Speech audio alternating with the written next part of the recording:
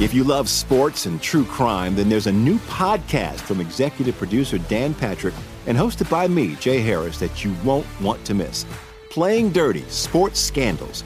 Each week, I'm squeezing the juiciest details from some of the biggest sports scandals ever. I'm talking Marcus Dixon, Olympic gymnastics, Cain Velasquez, salacious Super Bowl-level scandals. Join me on the dark side of sports by listening to Playing Dirty: Sports Scandals on the iHeartRadio app, Apple Podcasts, or wherever you get your podcasts. I'm Hannah Storm, and my new podcast, NBA DNA with Hannah Storm, chronicles my 6 decades in professional basketball. From growing up in the sport to becoming one of sports TV's first female broadcasters. Join me as I dig deep into the game's history, unearth some wild stories, and talk to my friends from the world of basketball, from Dr. J to Charles Barkley. It's been a wild ride, and now I get to take you with me. Listen to NBA DNA with Hannah Storm on the iHeartRadio app, Apple Podcasts, or wherever you get your podcasts.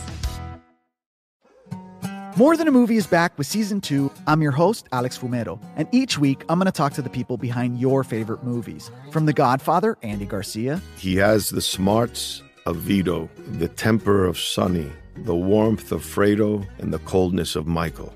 To the legend behind La Bamba, Lou Diamond Phillips. When I walked in, I didn't think I had a shot at Richie because John Stamos' picture was already up on the wall. Listen to More Than a Movie on the iHeartRadio app, Apple Podcasts, or wherever you get your podcasts.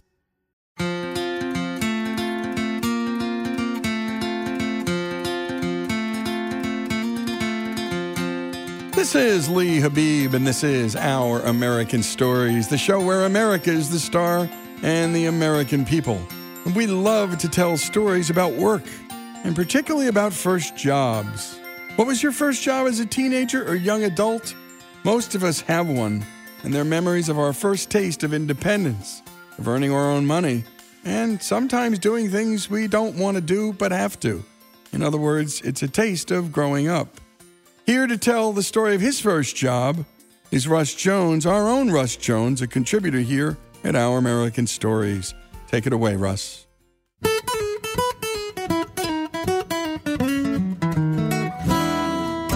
I remember fondly my first job and how it affected how I see my work today. I grew up in Kansas City. It's a great, great city.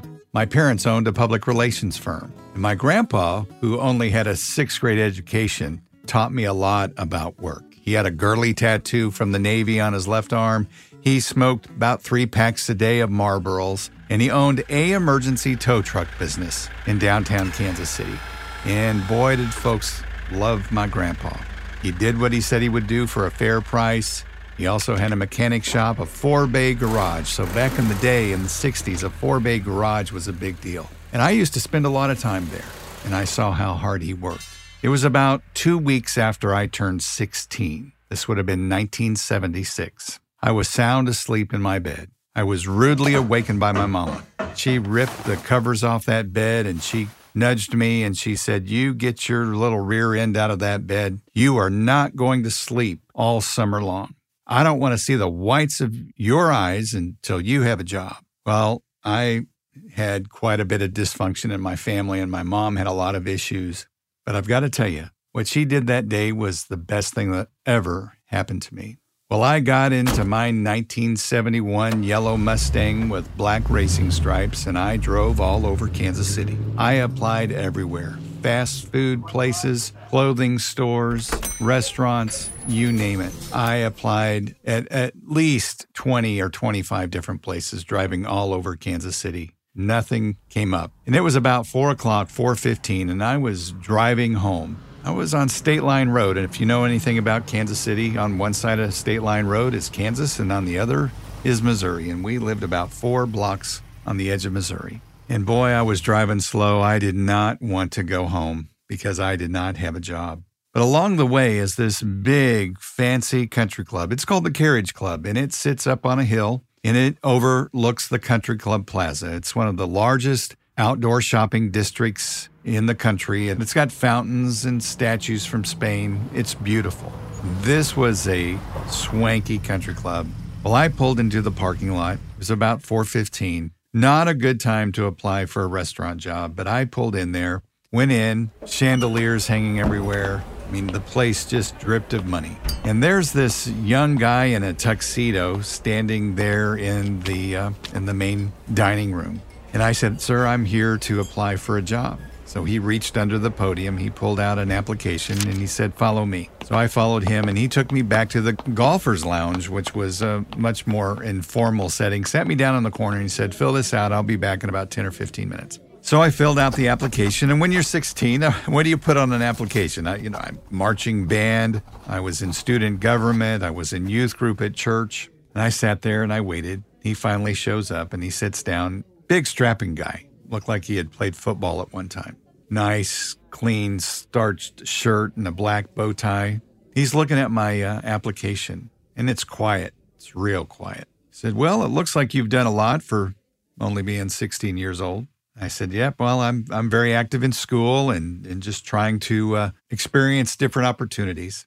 And it got even more quiet, and I was getting nervous. And with a quiver in my voice, I said, "Sir," I looked at my watch. I said, "It's been about 8 hours ago, but my mom came upstairs and she kicked me out of bed, and she said, 'I don't want to see the whites of your eyes until you have a job.'"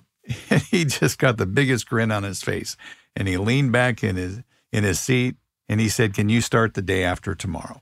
And I said, "You better believe I can." And I showed up early. I stayed late. I did whatever they needed me to do. And back then it was called a busboy. And I wasn't a server, but I cleaned the tables. I set the tables. And it was the kind of restaurant that had all kinds of silverware and glasses and plates on the table. And I learned what every piece of utensil was used for. I even learned how to make Caesar salad with anchovies at the table side. I learned so much in that job, and I learned to love it.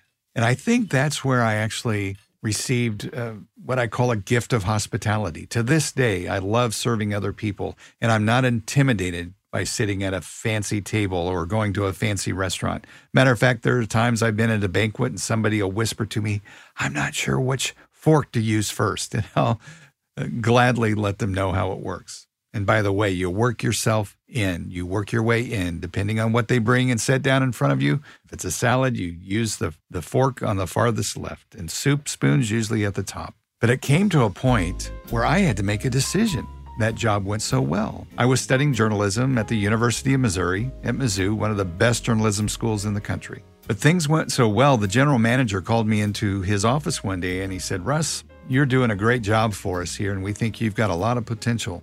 We need a manager at our poolside grill." This was the kind of club that had 3 swimming pools, there were tennis courts, even an ice skating rink. And there was a grill that served those outdoor facilities. He said that opportunity is going to come available this coming summer, and this was in the wintertime. And I would like to pay you $28,000 a year. Now, remember, this is 1979. I'm a student at the University of Missouri, and not a great student, by the way. It took me a while to learn how to do school.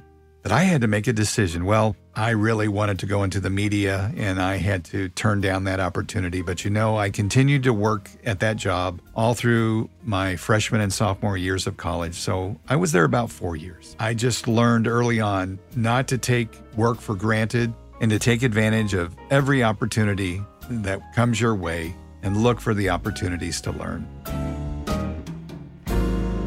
And a terrific job on that story by Russ Jones. If you have a great first job story, send them to OurAmericanStories.com. The meaning, value, and purpose of work. We love sharing those stories with you here on Our American Stories. This is Lee Habib, host of Our American Stories. Every day, we set out to tell the stories of Americans past and present, from small towns to big cities, and from all walks of life doing extraordinary things, but we truly can't do this show without you. Our shows are free to listen to, but they're not free to make. If you love what you hear, go to OurAmericanStories.com and make a donation to keep the stories coming. That's OurAmericanStories.com. If you love sports and true crime, then there's a new podcast from executive producer Dan Patrick and hosted by me, Jay Harris, that you won't want to miss.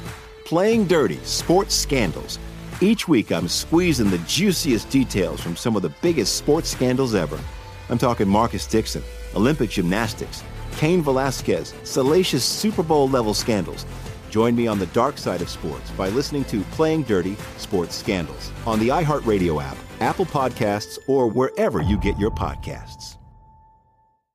I'm Hannah Storm, and my new podcast, NBA DNA with Hannah Storm, chronicles my 6 decades in professional basketball. From growing up in the sport to becoming one of sports TV's first female broadcasters. Join me as I dig deep into the game's history, unearth some wild stories, and talk to my friends from the world of basketball, from Dr. J to Charles Barkley. It's been a wild ride, and now I get to take you with me. Listen to NBA DNA with Hannah Storm on the iHeartRadio app, Apple Podcasts, or wherever you get your podcasts. More Than a Movie is back with Season 2. I'm your host, Alex Fumero, and each week I'm going to talk to the people behind your favorite movies. From The Godfather, Andy Garcia. He has the smarts of Vito, the temper of Sonny, the warmth of Fredo, and the coldness of Michael. To the legend behind La Bamba, Lou Diamond Phillips. When I walked in, I didn't think I had a shot at Richie because John Stamos' picture was already up on the wall. Listen to More Than a Movie on the iHeartRadio app, Apple Podcasts, or wherever you get your podcasts.